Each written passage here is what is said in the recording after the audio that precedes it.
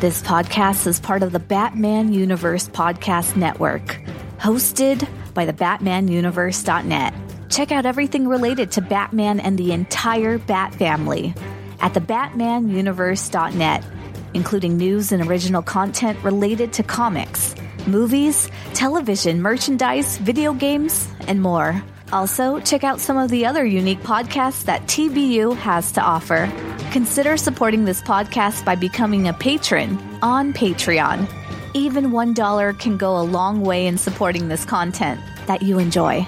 Look for a link over at thebatmanuniverse.net to offer your support now. And now, on with the show. You don't like the Drake? I hate the Drake. I love the Drake. How could you not like the Drake? Who's the Drake? Who's the Drake? The Drake is good.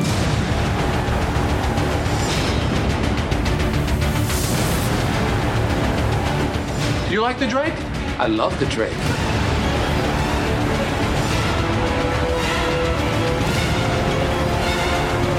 What about the Drake? Oh, screw the Drake. I love the Drake.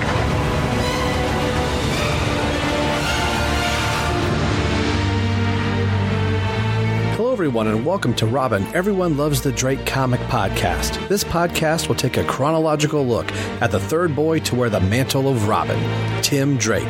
We will follow his journey in the pages of the 90s 2000 ongoing Robin series and other notable comics of that era.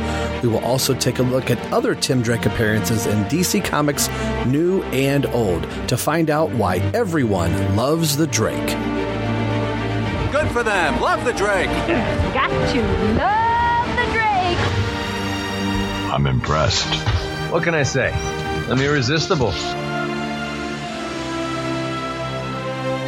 Hello, everyone. Welcome to Robin, Everyone Loves the Drake comic podcast. I'm your host, and welcome to episode 95. As you heard in the bumper, the show is brought to you by the BatmanUniverse.net, your home for all things Batman, who is celebrating the big 80 this year. And, of course, Tim Drake, who is celebrating 30. And also this year, we're on the road to 100 episodes ourselves. You can find us over on the Batman Universe Podcast Network. We're also partnered with Batman on Films Podcast Network, BatmanPodcastNetwork.com. You can get a hold of us on all the social media outlets through Facebook at Facebook.com/EveryoneLovesTheDrake. We are on Twitter at ELTD Podcast. We're on Instagram, and you can email into the show old school. And I does anybody email anymore? But if you choose to dust off your keyboard and type an email, you can send one to RobinELTDPodcast at yahoo.com. And we're also on YouTube. Again, this is episode 95, and this is part of our interview series that is leading up to episode 100. So this is the first one of the episodes that we're recording where I actually know where it's going to fit into place. So next, coming through the door for our interview segment is Chris Clow. You've heard him on Batman on Film. He's an alumni there. He has a plethora of other things he's involved in, a podcast that I really like that's right into my geek wheelhouse as comics and consoles. He also is part of another podcast, Discovery Belief, and I want to talk about that for a brief minute to see how he feels about the new Star Trek TV series, which I'm sure you can hear on his podcast. But give a warm welcome to first time being on the Drake, and we'll find out why he loves the Drake, Mr. Chris Clow. How are you doing tonight, sir? I'm doing really well. Thank you for the invitation and that really gracious introduction. I appreciate it, Rob. That was me channeling my best Kevin Smith, but if I was doing that, I probably would have been talking another hour before I asked you the first question. Really quick, Star Trek, where are you kind of falling in line with the TV series and how the movie universe is kind of being handled currently at the moment? Well, Star Trek is a franchise that's very, very near and dear to my heart. I've been a Star Trek fan pretty much as long as I can remember, probably about almost as long as I've been a Batman and Robin fan. And so I've been a devout follower of every iteration that the franchise has taken since I've been alive, which nice. I was born in '87, and that's the first year that Star Trek: The Next Generation was on the air. So yeah. I have a great attachment to that series, but really my favorite of all of the shows, and not necessarily the best, just my favorite, is the original series, because I feel like the characters are the purest in that show. The triumvirate of Kirk, Spock, and McCoy is always so easy. I mean, even if the stories are really, really weird and kind of crazy, especially considering the time that show was on the air, the purity of the dynamic between those three characters is it just always sucks me in, no matter if I'm watching the best episode of that show or the worst one. Same here. So, when it comes to the movies, unfortunately, it looks like they're on ice for the foreseeable future. I mean, as much as I enjoyed seeing My Friends brought back in the 2009 film, that movie was a little on the simple side, I guess. Not that it's I'm not saying it's a bad movie by any stretch of the imagination. It's just I miss the allegorical direction that Star Trek has gone in the past in a lot of its best examples, and I feel like that was missing in the 2009 movie. And right when they picked it back up, or at least started to, with Star Trek Beyond, which is probably my favorite of the new films. Same here. It didn't perform well enough, and now we're not really sure what the future holds, but thankfully that's where the new television iterations of the franchise come into play. And like you said, I've got Discovery Debrief, which is a Star Trek podcast that I run with my wife, along with our partners Cicero Holmes and Zaki Hassan, and we've reviewed every episode of the show, and I really like Discovery.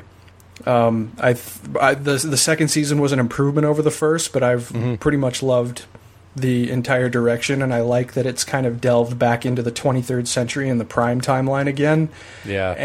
Seeing Captain Pike explored way more in depth in season 2 was a huge joy to observe over the past season of the show. And I thought Ethan Peck did a respectable job bringing Spock to life. So I'm a fan of Discovery. There's certainly some missteps in my estimation that it's had, but overall, I'm a big fan of the show, and I'm looking forward to seeing where it goes and seeing where Picard goes later on this year. That's something I'm very excited about. I'm very excited where that's going to lead. Hearing that announcement, that was probably something that, knowing where Patrick Stewart was in his life before that announcement, was like, all right, there's no way we're probably going to see him do anything, unless there's some time in that timeline. But to hear that announcement, I'm like, that was almost like Christmas for Star Trek fans on a level. I was like, I never thought we were going to get something like that. Me neither. When I saw that announcement, it was emotional to watch, because you could tell that, I mean, I'm sure that they pulled a dump truck of money to Patrick Stewart's house, deservedly so. Like, he deserves it. But it seemed as if he gave a very heartfelt response to the reason why he was doing it. He had started watching the show again recently, and he had been told for the last 30 years how people had, attached to those characters, and particularly the messages that Captain Picard would convey. And I think we could use Captain Picard in 2019, or Admiral Picard. I do too. Yeah. So I think that it's a shame that the Star Trek movie franchise is on ice, at least for the time being, but now that the TV franchise is finally starting to kick into gear in a major way for the first time since the early 2000s, I think there's a lot to look forward to. Oh, me too. And being a Star Trek fan, myself for many, many years, a movie that I like a lot, that I always feel like I'm in the closet when people say they don't like this movie, and I'm like, is there something wrong that I don't know if it... I saw most of the Star Trek films, I think all but one, with my aunt growing up. That was just a big thing. We were going to go see James Bond and Star Trek together. Oh, good good choice. When Star Trek V came out, I was totally excited to see this movie. Walked out of the theater, loved it, and then years later, the internet was born, and people just dog on this movie. And I can look at it and go, I get it, but there's, having, perspective with it, I can go, okay, I can see that, but some of the moments that still pull me into it is when Kirk and Sybok are having that discussion, and where he could have your pain taken away. And the line that I can quote verbatim, he's like, I don't want my pain taken away. I need my pain. If we lose that, we lose ourselves, that whole thing. But so anytime I quote those couple little lines, then I usually get the reply of, okay, that's about all that's good with that movie. So normally when people are, jumping on it, I'm like, yeah, I get it, but that is my guilty pleasure Star Trek movie. If I just want something, I guess you would say mindless to watch, I would put that in, but it usually sucks me in right away. But I'm sure it's probably lower on your list of Star Trek films. Yeah, and I get it. Oh well, and hey, because you're a Star Trek fan, you're not going to hear me bash what your preferences are. I mean, if that movie does work for you, then that's awesome. It is my least favorite Star Trek film, but that is not to say that it doesn't have a lot of value. The character moment that you just brought up between Kirk and Sybok is phenomenal, and it says a lot, not just about Kirk, but a lot about Spock, and particularly a lot about Dr. McCoy. Actually, McCoy's part of that scene is probably my favorite. And then the stuff at Yosemite, where they're camping at the beginning and at the end of the movie, a bookend of the movie. And I learned to ride a two-wheel bike at Yosemite when I was a kid. Oh, yeah. So I have a little bit of an emotional connection to that. I learned to ride a two-wheel bike in the shadow of El Capitan. And so seeing that stuff in a Star Trek movie is always a treat for me. It gets a little bit on the goofy side, but that's not to say that I would never contend that the movie is valueless. Far from it. Great character moments, phenomenal score from Jerry Goldsmith. And there are still times, it might not be the first one that I go to, but there are certainly times where I'm like, you know what? I'm going to put on The Final Frontier. And it's not one that I would rank as like, this is number one. I think there's hallowed ground way above it, but it is a little bit higher in my viewing rotation. Sure. One other... now switching gears over to The Dark Knight and Batman, I'm hoping I remember this conversation right, and I wrote it down to make sure if I'm clicking on the right notes here. Batman on Film, episode 139, you guessed it on, after quite a hiatus with Batman on Film, and it was during Batman's no-killing rule, and I believe it was you, and I said this myself. I think yours was a dream about when I was a little kid, I was always afraid of the dark. Am I going in the right frame that this was you that said this in the show? Yeah, I remember exactly what you're talking about. So I was always deathly afraid of the dark, and I would have my covers all the way up to my ears because I was always afraid something was going to jab something in my ears. I don't know why. But I always had my action figures, my superpower stuff was just on a dresser that was a few feet away. And one night, the moonlight was shining in just enough that Batman was lit up.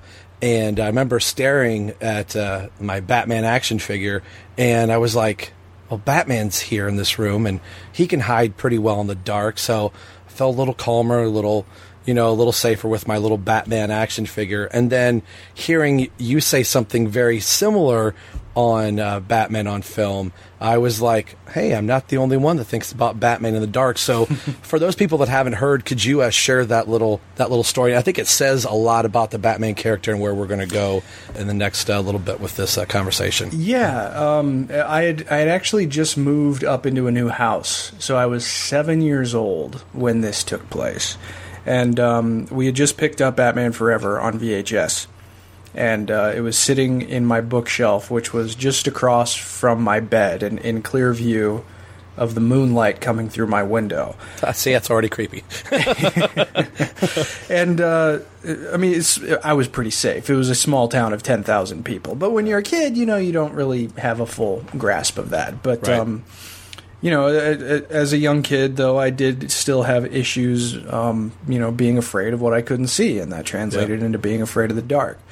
And in the middle of the night, my eyes sort of glinted over to that copy of Batman Forever that was illuminated by the moonlight coming through my window. And I just heard, clear as day, while I was laying there a little bit uneasy, pretty much the voice of Kevin Conroy basically whisper to me by saying, "Don't worry, I'm in the dark." And, cool. I think that just, like you said, it gets down to one of the fundamental core aspects of what makes Batman one of my favorite characters, if not my favorite character in fiction, is that he operates and he uses methods that are sometimes associated with evil and with bad actors and bad operators, but he himself is virtuous. and the idea that hope and salvation can come from a place of darkness, when normally those feelings and emotions are associated with light. I think that gets to one of the key elements of what makes Batman such an enduring character when he's positioned in that way. And it's just a memory that's stuck with me now for over 20 years. That's eerily similar. I was like, does Chris Clow live in Mount Blanchard, Ohio? Like, just a few, I'm currently living just a few doors from my parents' house, and I heard that, and I remember telling Ryan, I'm like, this is really creepy. Like, Chris almost has the same thing happen with Batman that I did. I think I was around 8 or 9 maybe, where I remember being like that age when my mom was like, you should not be bothered by the dark. But it's that whole, like you said, you can't see anything, and just what the idea of what might be out there. So I think we could end the episode right here. You just said everything about the Batman that needs to be said. Just that, like, this character looks like he should be just this evil monster that is going to be waiting for you in the dark, but that this character is the one that's going to protect you in the dark, I think just drew a lot of people in. All right, this is where we're going to take a quick little commercial break, and when we come back on the other side, we will hear why Chris Clow loves the Drake.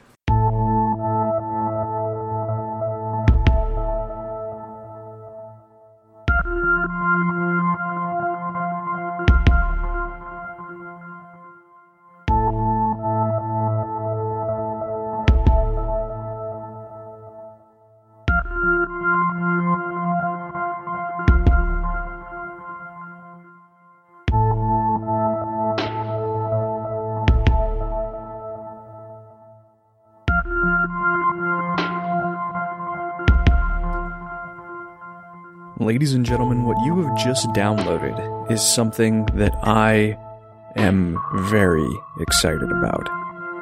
My name is Chris Clow.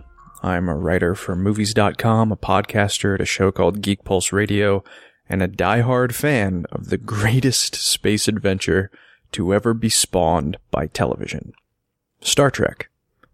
See, Star Trek continuously speaks to millions of its fans all over the world by being a continuously optimistic voice in entertainment media that seems to become more pessimistic and dystopic every year.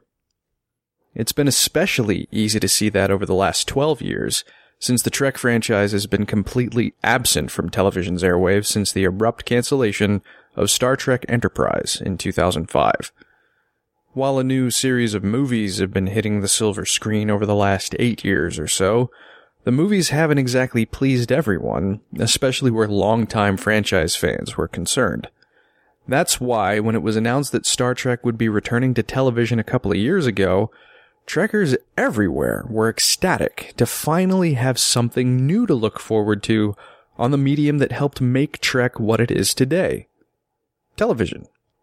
And now, that show has finally bowed in the form of Star Trek Discovery. Speaking personally, and as someone who's perceived a darkness creeping in around the edges of our media and even the daily news, the arrival of new Star Trek has me feeling something that I hope this new series will emphasize: hope. Hope in our future, in our planet, and in ourselves. Then again, I probably take this franchise a little more seriously than most people do. And that's why I knew that if I was going to make commenting and reacting to the show a reality for people to listen along with, I knew I couldn't do it alone.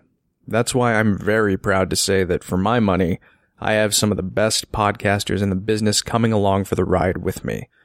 In the first upcoming episode of this new show, we'll be featuring Rachel Baker Clow, my wife and a Northwestern University PhD candidate in biology, Zaki Hassan, a multi-talented writer, reviewer, and podcaster whom you've likely seen on his own website, Zaki's Corner, as well as places like the Huffington Post, and Cicero Holmes, an immensely insightful pop culture and societal analyst who's made his home for the last few years at the incredible Spawn on Me cast that you may have heard on the NPR One app. So be sure to subscribe to this feed right now and receive the first new episode of this show as soon as it hits the internet later this week. When trying to come up with a title, there was really only one name that made sense, since it's exactly what we hope to be for the rest of this first season, and hopefully many more to come. Your Discovery Debrief. Be sure to check in with the new show on Facebook, on Twitter at DISDEBRIEF, and feel free to shoot any questions or comments you may want over email by sending a message to hailingfrequencies@discoverydebrief.com. We're really looking forward to talking Trek with you in just a couple of days. See you soon, and until next time, go boldly, my friends.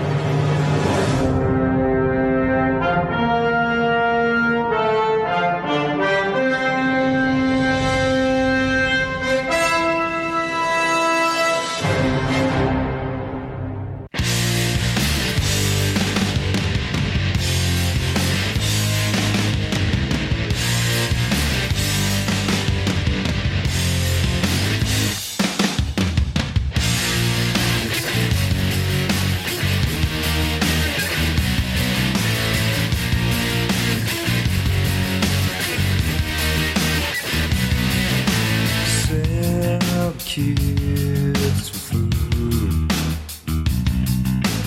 Well, the change moods. Spring's here again. Reproductive trends. There's the one who likes all our pretty songs, and he likes to sing along, and he likes to shoot his gun, but he knows not what it means. Knows not what it means. And I say he's the one who likes all our pretty songs, and he likes to sing along, and he likes to shoot his gun, but he knows not what it means. Knows not what it means. And I say,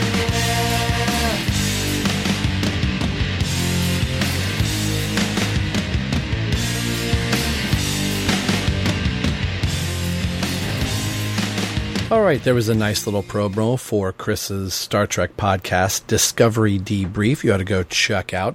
So in our last little opening segment, talking about Star Trek and then going into Batman, who's a very dark character. So the opposite of the dark is the lighter character that would permeate the Batman comics for a very long time in the character of Robin. So you've got this very dark character next to a bright green and yellowed character in the form of Dick Grayson, which, you know, as the story would go, would get to Jason Todd, which brings us to Tim Drake. So what was your first introduction to the character of Tim Drake, or maybe even Robin as a whole?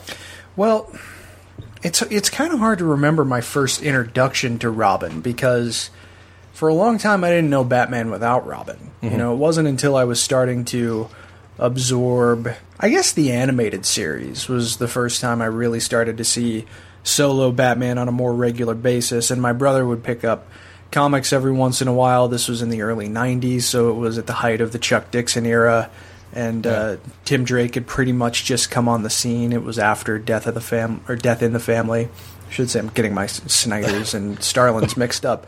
Right.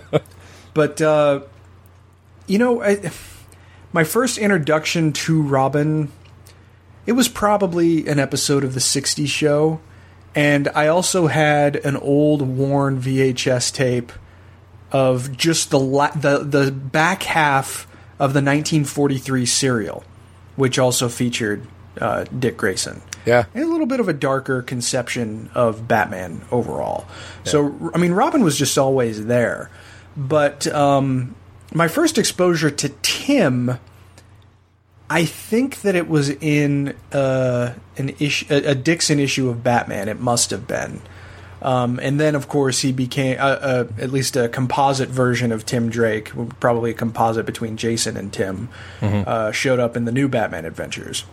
And that's when I started to see his name on a more regular basis. But it wasn't until I started actually reading the books for myself and diving into the history of the characters that I really started to understand I guess the rationale that's applied to Robin's existence overall and what has made each one different. And, I've clashed sometimes with BOF members, particularly when I was really involved back in the heyday about 10 years ago, about the value that Robin brings to Batman, because I think the value that Robin brings is very, very important as a balancing figure and as someone who can give the audience, no matter the medium, more of an emotional investment in the story, because Batman himself is very much a prototypical unreliable narrator. He is unreliable emotionally. He shrugs everything off. He has a will of iron, but he doesn't like to even let the audience reading his stories know exactly what he's feeling. And in comics, that gives way oftentimes to great artwork that tells you what he's feeling, even if he may not be providing that in a narration. Right. But, Robin is different. Any of them are different. Even Damian, in his own way, is different and is more emotionally honest, even if he's less emotionally honest than the other Robins. So Tim Drake, really what sets Tim Drake apart, because if you look at, whether you look at Batman, whether you look at Dick Grayson or Jason Todd, and even Damian later on, there was always an element of destiny to them coming into the fold. And Barbara Gordon is kind of the same way too, because she was more closely tied to Batman because of the work of her father. But even, Cassandra Cain was guided pretty heavily towards Batman because of circumstances. The thing that sets Tim Drake apart is choice. He chose to be Robin because he wanted it. He wasn't driven into being Robin by the death of a relative. He wasn't traumatized overtly so. He saw a man in pain, and he knew, after his own deduction came through, that he was someone who could help to alleviate that pain and right the ship and give Batman a Robin again. And I think that says an extraordinary amount about the strength of Tim Drake as a character. The fact that he was doing that choice, and the fact that he did almost force himself into the Robin role by forcing Batman to recognize that he was the best person for the job. Mm-hmm. It just makes me love Tim. And the stories that exemplify his uniqueness as Robin are some of my favorites. So I have a lot of love for the Drake. I really do. I find value in every Robin to one degree or another. Mm-hmm. But Tim is probably the most unique of every Robin that has served beside Batman. Yeah, and I think what makes Tim so endearing to a lot of people is his first initial goal was to not I need to be Robin, was to go back to the person that was most recently Robin, aside from, obviously Jason, mm-hmm. trying to convince Dick Grayson that Batman needs a Robin. Yeah. And I was on the ground floor, of course, with, Batman 89 coming out, saw it that summer and started buying comics. And my comic reading had, lapsed in and out, being younger, only got comics when Mom took me to the grocery store. So I missed that point of when Dick Grayson stopped being Robin, and I never quite figured that out. So when this Jason Todd Robin died, I was like, yeah, Dick Grayson's going to be Robin again, and this 13-year-old kid's going to convince him. So I was rooting for Dick Grayson that whole entire summer to be like, all right, he's gonna be Robin again and get rid of this stupid Nightwing, whatever he is. And by the end of it, I was like, this kid is going to be Robin, and Nightwing is so cool. So that was a great time. But just that Tim's heart was in the right place, and then quickly realized that Dick had moved on, and if Dick can't do it, then I'm going to take that charge. So you were mentioning those were some of your favorite stories. What are some of your favorite stories featuring Tim Drake that you pick up and go, oh man, that's really good? Whether it's a lead book from Tim, or if it's a story that just happened to feature Tim Drake that you go, man, that was really good. Some of the stuff that comes to mind, because I wasn't reading the Robin ongoing while Dixon was writing it. I absorbed a lot of those issues after the fact when I was working at a comic book store and we had a ton of Robin back issues that I would just go through. The initial miniseries is a favorite. I think Joker's Wild is also a favorite. I think that Dixon really kind of helped to set Tim apart in that story. But, I also have quite a lot of affection for Adam Beecham's run on the comics. That's an overlooked run. Much as I like Dixon, the Adam Beecham stuff is really good. Yeah, Adam Beecham and I think Freddie Williams II, who was serving as the artist. And, it was post 1 year later, so, however you feel about the death of Tim's father and Identity Crisis, that was a part of the character's status quo. But, the 1 year later stuff, I actually really enjoyed. And I think that Beecham did a nice job in giving Tim a larger air of personal certainty, because at that point in his life, again, whether you feel poorly about them or not, he had gone through so much, whether it was the death of his father or the death of his best friend by that point. Right. And it forged him a little bit more strongly into a leader. And I was ravenously reading Robin every month that Beecham was on that book. Chris Yost's Red Robin I also enjoyed, because I was one of the few people, particularly, we're bringing BOF up again. I was probably, me and Brad Lang, who was part of the site at that time on the BOF podcast, we were pretty much the only ones who were totally on board with what Grant Morrison was doing when he was steering the Batman books. And but the byproduct of that was this book, Red Robin, by Chris Yost, that featured Tim Drake basically hunting the world for evidence that Bruce Wayne was still alive. Yeah. And it was a really unique sort of take on and putting Tim in wildly different situations and scenarios that I found value in. They're probably, I don't know if I would like those stories as much these days, because that book was so guided by Batman's absence. Right. And it was kind of always up in the air. And I'm still not totally sure I could be totally on board with Tim serving as Red Robin. I don't know. I just have kind of mixed feelings about it.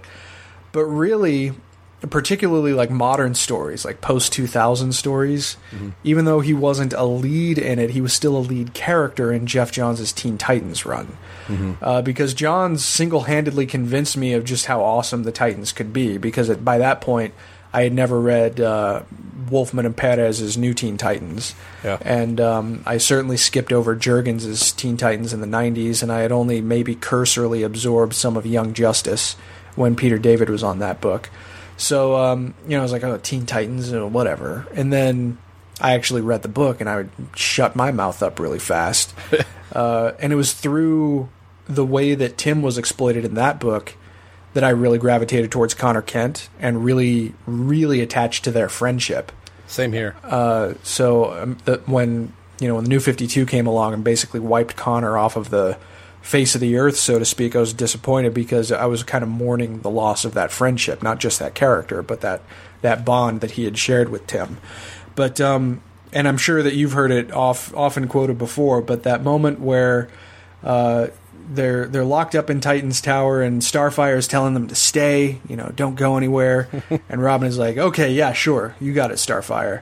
And then goes up to his room, and Cassie and Connor are berating him, like, what are you talking about? You're going to listen to her? And he just starts carving a hole in the window. And it's like, wait, you lied to Starfire? And he just turns around, looks at both of them, and says, I lied to Batman. Yeah, I love that. And that's still one of my all-time favorite Tim Drake moments. So that's a long answer.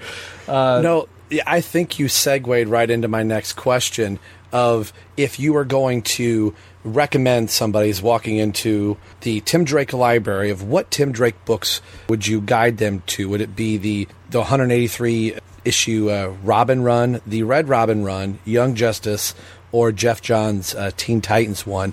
Where would you carve that out to say, this is a good character piece and a good representation of who and what Tim Drake is, or maybe what Tim Drake means to you? I would recommend two stories chiefly, probably. The first one is A Lonely Place of Dying. Even though he didn't have a lot of the development that he would get later, I still think that it's essential reading to understand the role that Tim saw for himself in the Bat family, so to speak, and the will that he had to persevere until he ultimately did become Robin. I think that that's an important story to absorb, and probably Volume 1 of Johns' Teen Titans.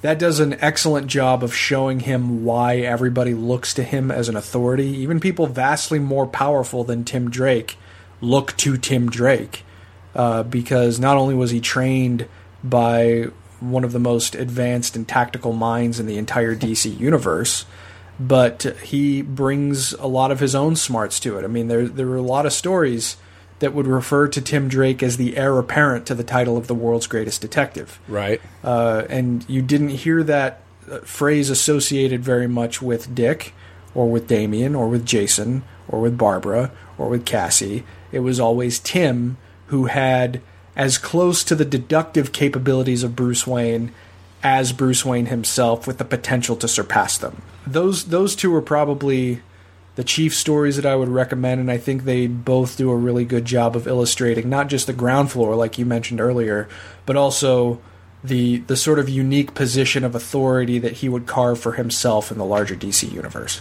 A story that I always dug from Jeff Johns' run, and I'm probably going to get the issue number wrong. I think it's issue 55.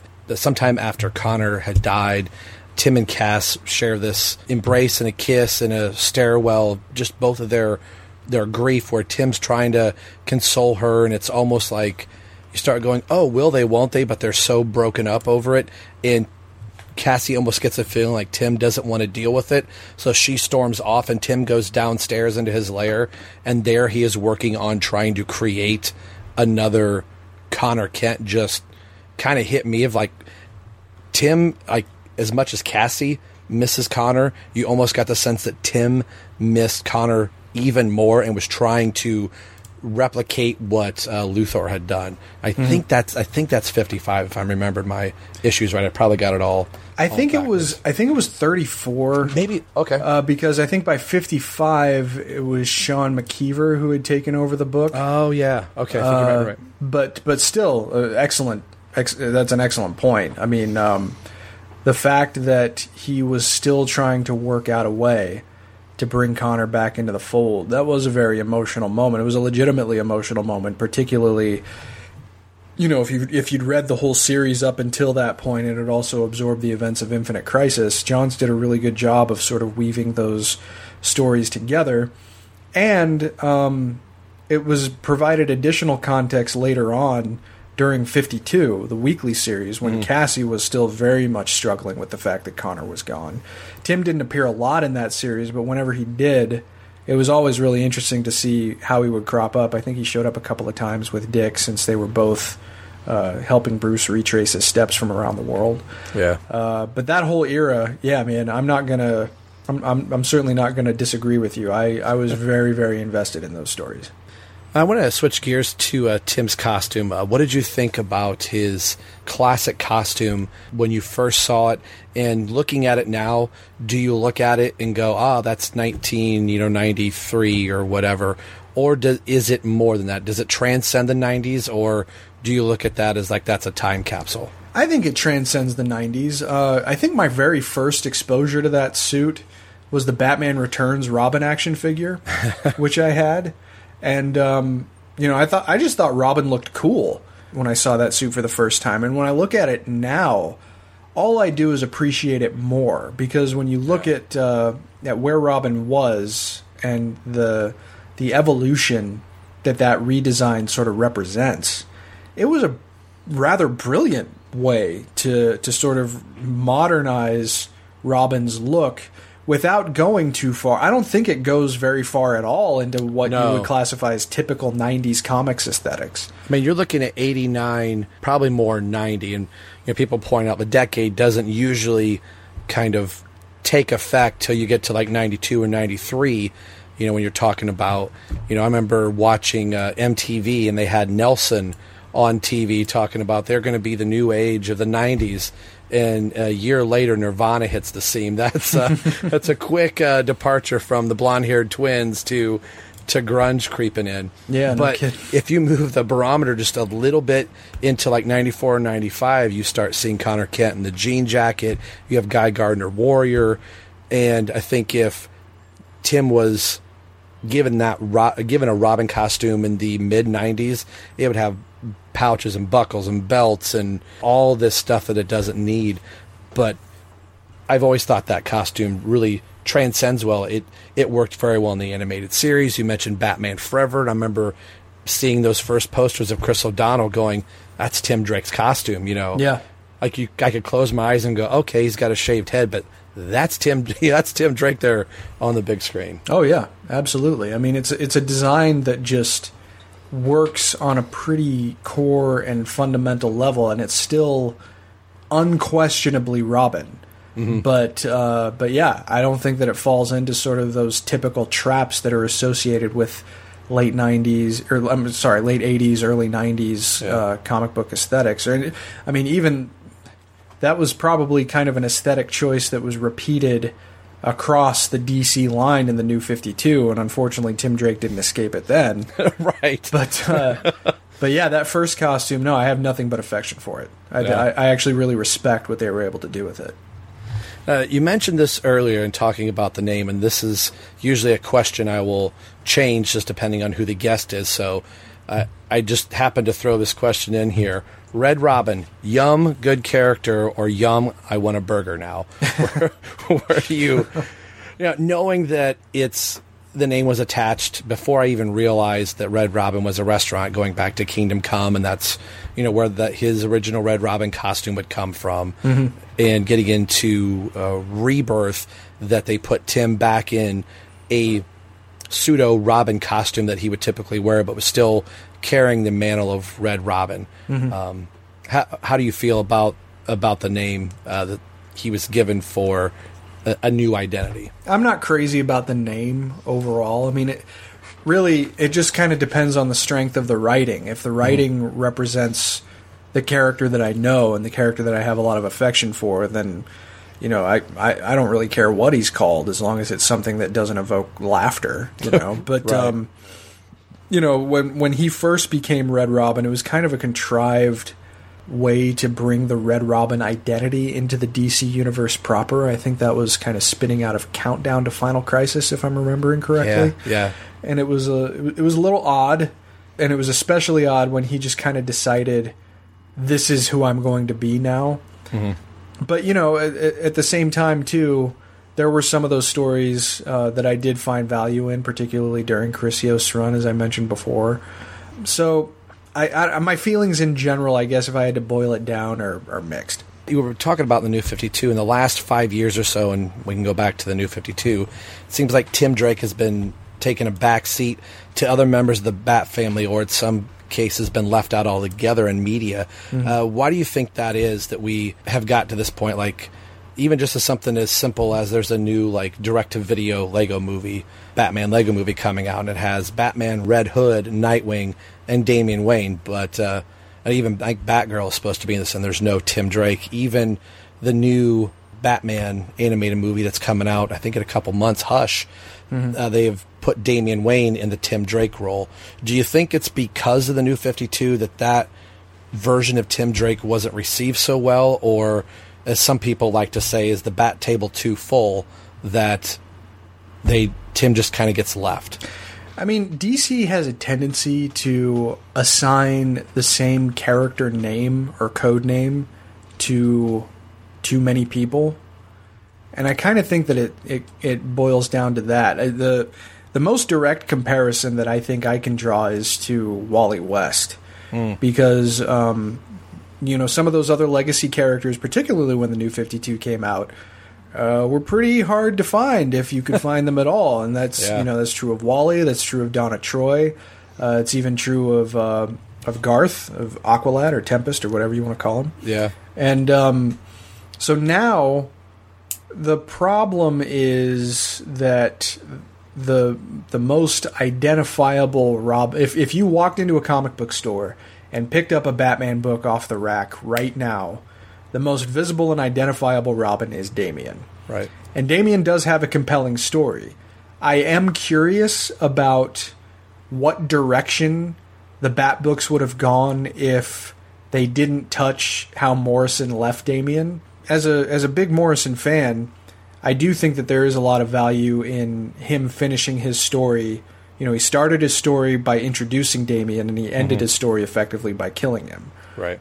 But I also was sad that character wasn't around, and then they brought him back, and it's been interesting to see what they've done with Damian, but it also does make me sad that, I think that it kind of just comes down to too many people trying to sit at the table and not enough chairs.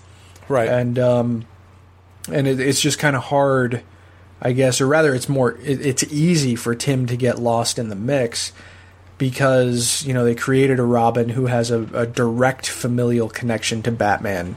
And it's hard to see where things are going to go in the future. But now that Young Justice is kicked up again and it's got a very prominent comic book writer attached to it, and Tim is obviously a very important part of that, I'm happy to see that. At least we have a place to get a pretty decent Tim Drake fix. Right. And that wasn't the case, really, very heavily anyways, before Brian Michael Bendis joined DC. No, I mean, we would have the Detective Comics James Tynion run, which I absolutely really love, but even at that point, it was like there was an edict like, oh, we're going to take Tim off the table and quote-unquote kill him and then bring him back towards the tail end of the book. But you mentioned Young Justice. This year, Tim Drake will be given a new code name in the pages of Young Justice. Do you think it's about time for Tim to get a new name, or should he stay a Robin of some type? That's such a hard question for me to answer, just because I have such an emotional connection to him as Robin. Same here. Same here. Yeah, I'm sure that's even more true for you than it is for me. It depends on what the code name is.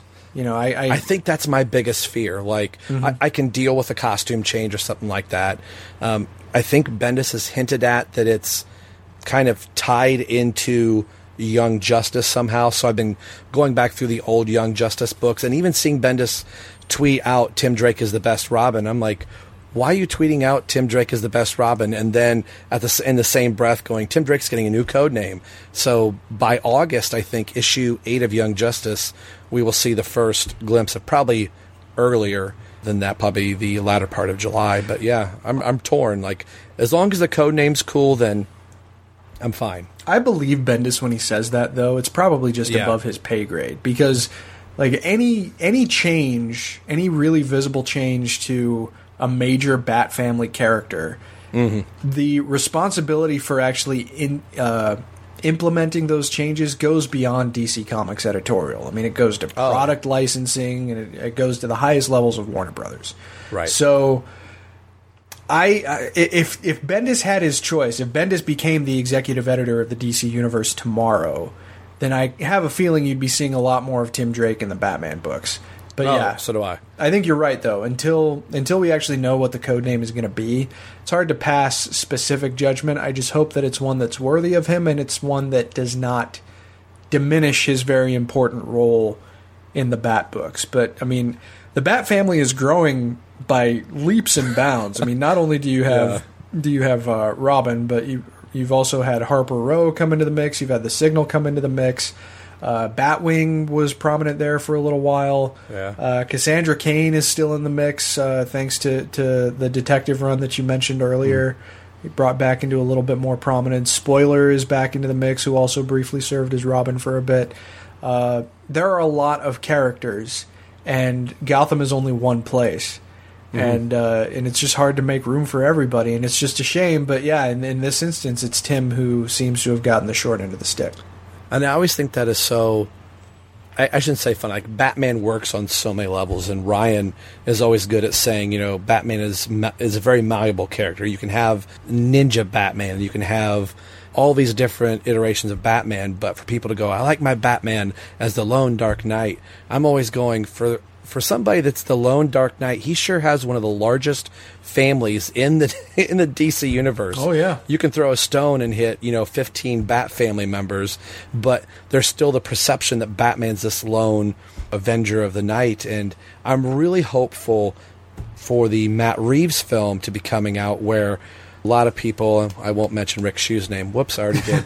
I don't mean to keep bringing this back to Batman on film, but going, we've had our Batman Begins and Dark Knight Rises. I want to see another element of Batman, and that's having a partner, having an extended family. It would be, I don't think it's going to happen at all. I would like to see a more updated version of the origin of Robin, but it would be great that if no origin story for Batman, we're in the universe and Dick Grayson is already Nightwing, and maybe we lose Jason Todd at some point, but it would be cool if nothing else that the films progress to a solo Batman, to Batman having a Robin, and maybe Dick Grayson getting the guise of Nightwing by the end of the Matt Reeves. So it'd be nice to see some type of world building if it's not connected to a extended DC universe, but if it becomes a Bat universe, I would be completely happy with that. Do you have any feelings or reservations on that, or are you in a wait-and-see mode? Well, one of the things that you just said was actually the primary thesis that I basically wrote about in an op-ed that I authored at BOF about a year ago now, where I was basically advising fandom at large to stop chasing the dragon. In fact, I think that was the title of the op-ed that I wrote. And in that instance, the op-ed was the Dark Knight trilogy. For very much the reason that you just said. We've had really solid examples of solo Batman on film, and we've never, ever had an example of the Batman family, and even just Batman and Robin being exploited in a way that was truthful and recognizable to the source material, and that was representative of the true emotional weight that can come from the Batman-Robin partnership. Any Robin. I mean, it's probably, understandably, it's probably most potent with Dick Grayson, but we have had those visions of a Dark Knight who serves alone and who takes pride in being by himself and not putting anyone else in danger. And, I think that there's plenty of room to go in a different direction with it. Do I think that they're going to go in a different direction with it? No. I would be really surprised if Matt Reeves wanted to include Robin or really any other additional members of the Bat family outside of Alfred. It just seems like stylistically that's what he would do. I mean, maybe we'll be surprised, but Robert Pattinson's a pretty young guy as it is to have gone through one or two or even three Robins before. So if I were to guess, we're getting another solo Batman movie, which is great. I mean, I could use more Batman movies in my life. Certainly, I'm not going to complain. Live action. yeah, of course. I don't think anybody who's a Batman fan would, by any stretch of the imagination. But yeah, I just have a hard time seeing them actually incorporating Robin, even if that's what I would personally prefer. Yeah. I want to ask you about, as we were talking about Batman, kick it back over to Tim Drake, talking about some costumes in 1 year later. If you had to pick a costume, and you can even throw in the Red Robin costume, any version of, what costume would you pick? The classic Tim Drake, 1 year later? Which of his costumes you feel like this is the one that either you identify with Tim Drake being in, or the one that you go, yeah, this is the one that Tim Drake should be wearing? Because he's had a few. Yeah, I mean, I don't think anybody can really argue, or at least not very sufficiently argue, with the fact that his original costume is the purest Tim Drake suit. My personal favorite actually probably is 1 year later, just because it's a little simpler. And I think that there's elegance in simplicity. Mm-hmm. And it has long sleeves. I think long sleeves are important in Gotham City. But I really like 1 year later. That's probably a personal favorite. I really liked the way that Tim's suit was interpreted in the Arkham games. I wasn't crazy about his haircut, but I didn't have any complaints about the suit. I thought that the vision of Tim that we saw in those games, in Arkham City and Arkham Knight, were movie ready, basically. Oh yeah, me too. I'm a big fan of the way, and it was just that character was recognizable. Like when you teamed up with Tim, particularly in Arkham Knight, because you saw him more. Yeah, making your way through Harley's hideout in the early going of that game, and the first time you really get to team up with Robin. I love that part, and I love that Tim's voice was very much Tim's voice. Oh, yeah. Matthew Mercer did such a great job voicing Tim Drake. And it depends which way the wind blows, and Terrence will say it depends on which guest I have on the show, to which way I say, oh, I love that costume. That's my favorite costume. There's been multiple episodes where, like, I love the 1 Year Later costume. And just in this first interview series I did with Donovan Morgan Grant, we were talking about the classic costume, and he was like, Tim needs to have, no long sleeves. And I'm like, yeah, that's right, no long sleeves. But I got to tell you, one of my favorite action figures is the Batman and Son DC Direct line of action figures. Oh, yeah. And I bought the, Robin Damian 2-pack, and Tim just has this really long cape that goes all the way to the ground and kind of folds up like Batman does. This always sounds more morbid, but I told my wife, I want to be buried with this figure. There's just something about this action figure. And she knows, okay, up by the casket, there needs to be a lonely place of dying, and this Tim Drake figure. Well, I mean, the cape, they did a nice job on the design of the cape, because the scallops on the edge of that cape are not Batman scallops, Right. Like, they actually look kind of feathery when he flares his cape out. Yeah. And I mean, one of my favorite Robin covers is probably issue number 150, where that suit is in great prominence. It was just a couple of issues after 1 Year Later started, and I think it's just a beautiful cover. And seeing the cape kind of flare out, giving that kind of service to a Robin flying in the air, I think is really cool. That's something I also really liked. Shortly after that time, Bruce adopts Tim Drake officially, and I think it's planned in the story. Ironically, Damian would come very shortly thereafter. But having the the scallops on the gauntlets being, they almost look like they're Batman's gloves, but it really ties in to Tim is part of Bruce Wayne, part of the, not that he wasn't part of the Bat family before, but it's almost having that identifiable part of, I am Bruce Wayne's son, which I always thought that was really cool, that he decided, hey, I'm going to have these on my costume as well. And I also thought the costume was a great nod narratively that they are Connor Kent's colors. Oh, so yeah. I had a chance to talk to... I'm blanking on his name now. Ed McGuinness at Motor City Comic Con a couple years ago, and he signed, the issue. And I said, I love the costume. I said, this probably sounds like a dumb question. I said, which came first? So the animated series, Tim Drake, or this? And he said it was actually the comics that they were working on, and Warner Brothers got to see the updated costume and said, wow, that's really good. We'd like to use it in the animated series. So he said he got credit for creating the look of Tim Drake in the animated series as well. But so that made me like the costume even more, because I always thought, oh, they saw it in the animated series, then they brought it over to the comics, but it was actually the other way around. So yeah, his cover was great. Then, like you said, the other covers in that early 1 year later, done by Pat Gleason, the costume just looks absolutely marvelous.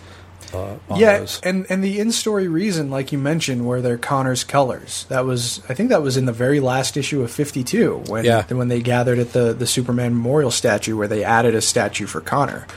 And as someone who was and is still very much invested in that friendship, particularly during those first, I think, 26 issues of Johns' Teen Titans, what a really nice sort of thematic way to codify the importance of that friendship in Tim's mind. I still really appreciate that, and I think that just speaks to the strength of Johns' story. I mean, 52 was written by 4 different writers, but I'm pretty sure Johns wrote that part. I'm pretty sure too, because it punched you in the gut when you realize the full scope of their friendship.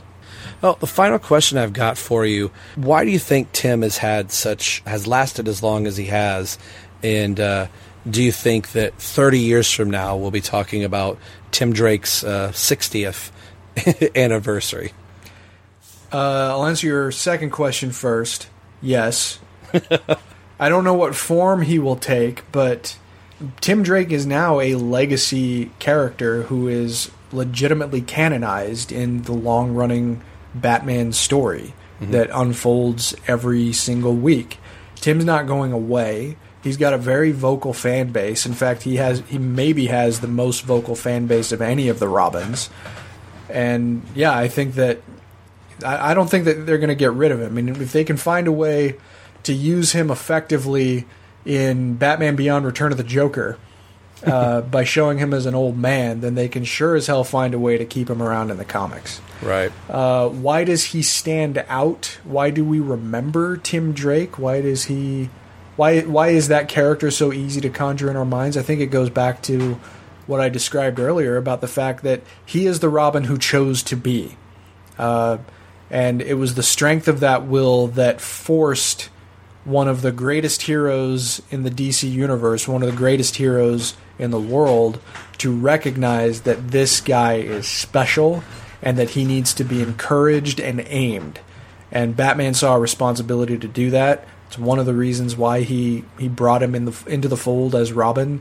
And over the next 30 years of stories that we've absorbed with Tim Drake, he has continually proven to us that as the Robin who chose to become Robin, and as the one who wanted this life for himself, he's the guy who is able to shoulder that kind of responsibility in ways that not really any of the other Robins could at a similar position in their careers. And I think that speaks a lot to the inherent strength of Tim Drake as a character. And I just hope that DC doesn't lose sight of the fact that they've got somebody special, and they should certainly keep encouraging him so that we can join him for the ride. That's great.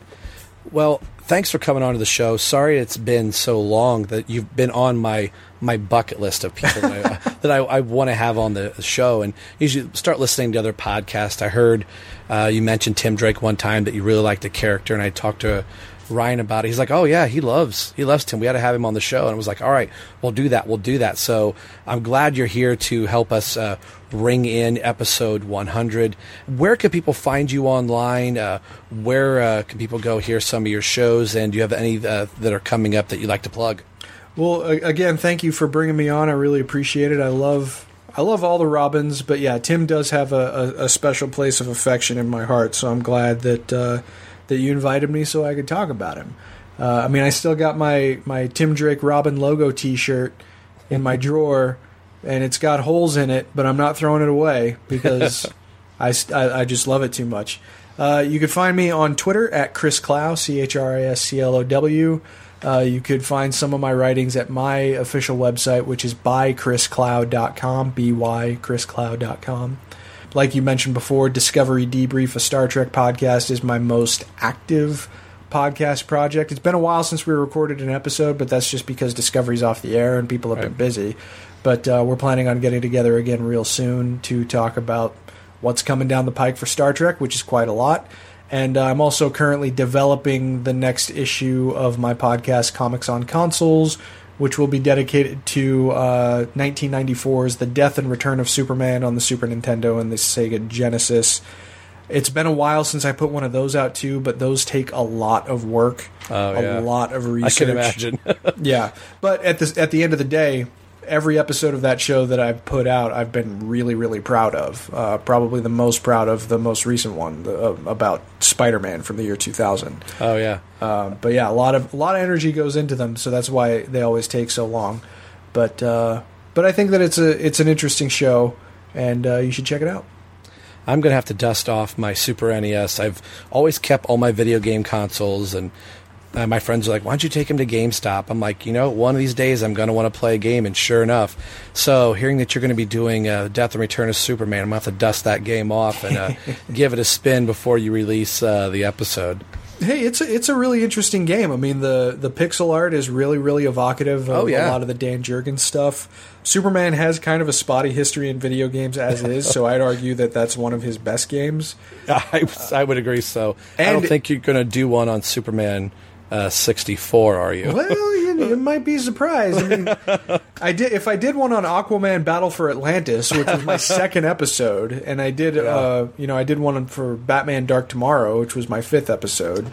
I loved that episode, by the way. Oh, thank you. Yeah, it was a lot of fun to put together. Got to talk to Scott Peterson, who wrote the game's story and who has written Batman comics, and who also has a lot of affection for Robin and Tim Drake specifically, and that was a lot of fun. So there's probably room for Superman 64 at some point. I just have to work up to it because that's not something you just release willy-nilly. That's a story that needs to be told. Oh my gosh, I have not swore at a video game more rings. Like, oh my gosh. Well, let me put it this way.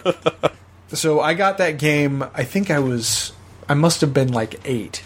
And my poor grandmother bought it at full price. Oh, and wow. got it for me for, it was either Christmas or my birthday because they're 8 days apart. So it was one or the other.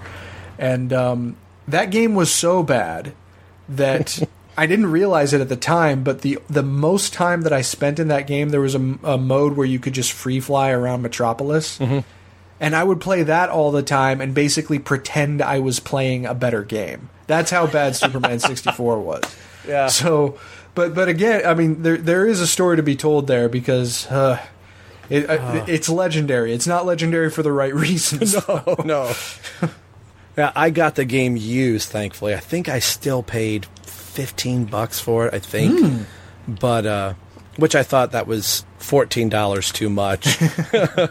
But I don't think there were 4 of us that played a whole bunch of games together. We were big Tomb Raider fans, and then would do, the NCAA, 13, 14, 12, whatever year it happened to be, do all the Dynasty modes, and then we would go to those. And so when Superman came out, we were like, oh yeah, let's do it. And each of us tried it. I remember my cousin opened up the front door and just threw the cartridge out in the street. I'm like, whoa. He's like, you're never going to play this game again, and you know it. And I was like, well, I still want it. You'd have to know my cousin to know that that's a true statement. Oh, no, I believe it. But in some respect, too, though, for the people who have actually played Superman 64 to completion, hats off to you. Oh, yeah. Because that's probably more indicative of your skill as a video gamer if you have the patience and the adversity or if you work through the adversity of that game represents and you actually get to the end. Kudos. You need the keys to the kingdom after that one's over. Well, Chris, thank you very much for coming on to the show and telling everyone why you love the Drake. You've been listening to the BatmanUniverse.net, but more importantly, you've been listening to Chris Clow Loves the Drake. We'll be back in a few weeks. Take care. Bye.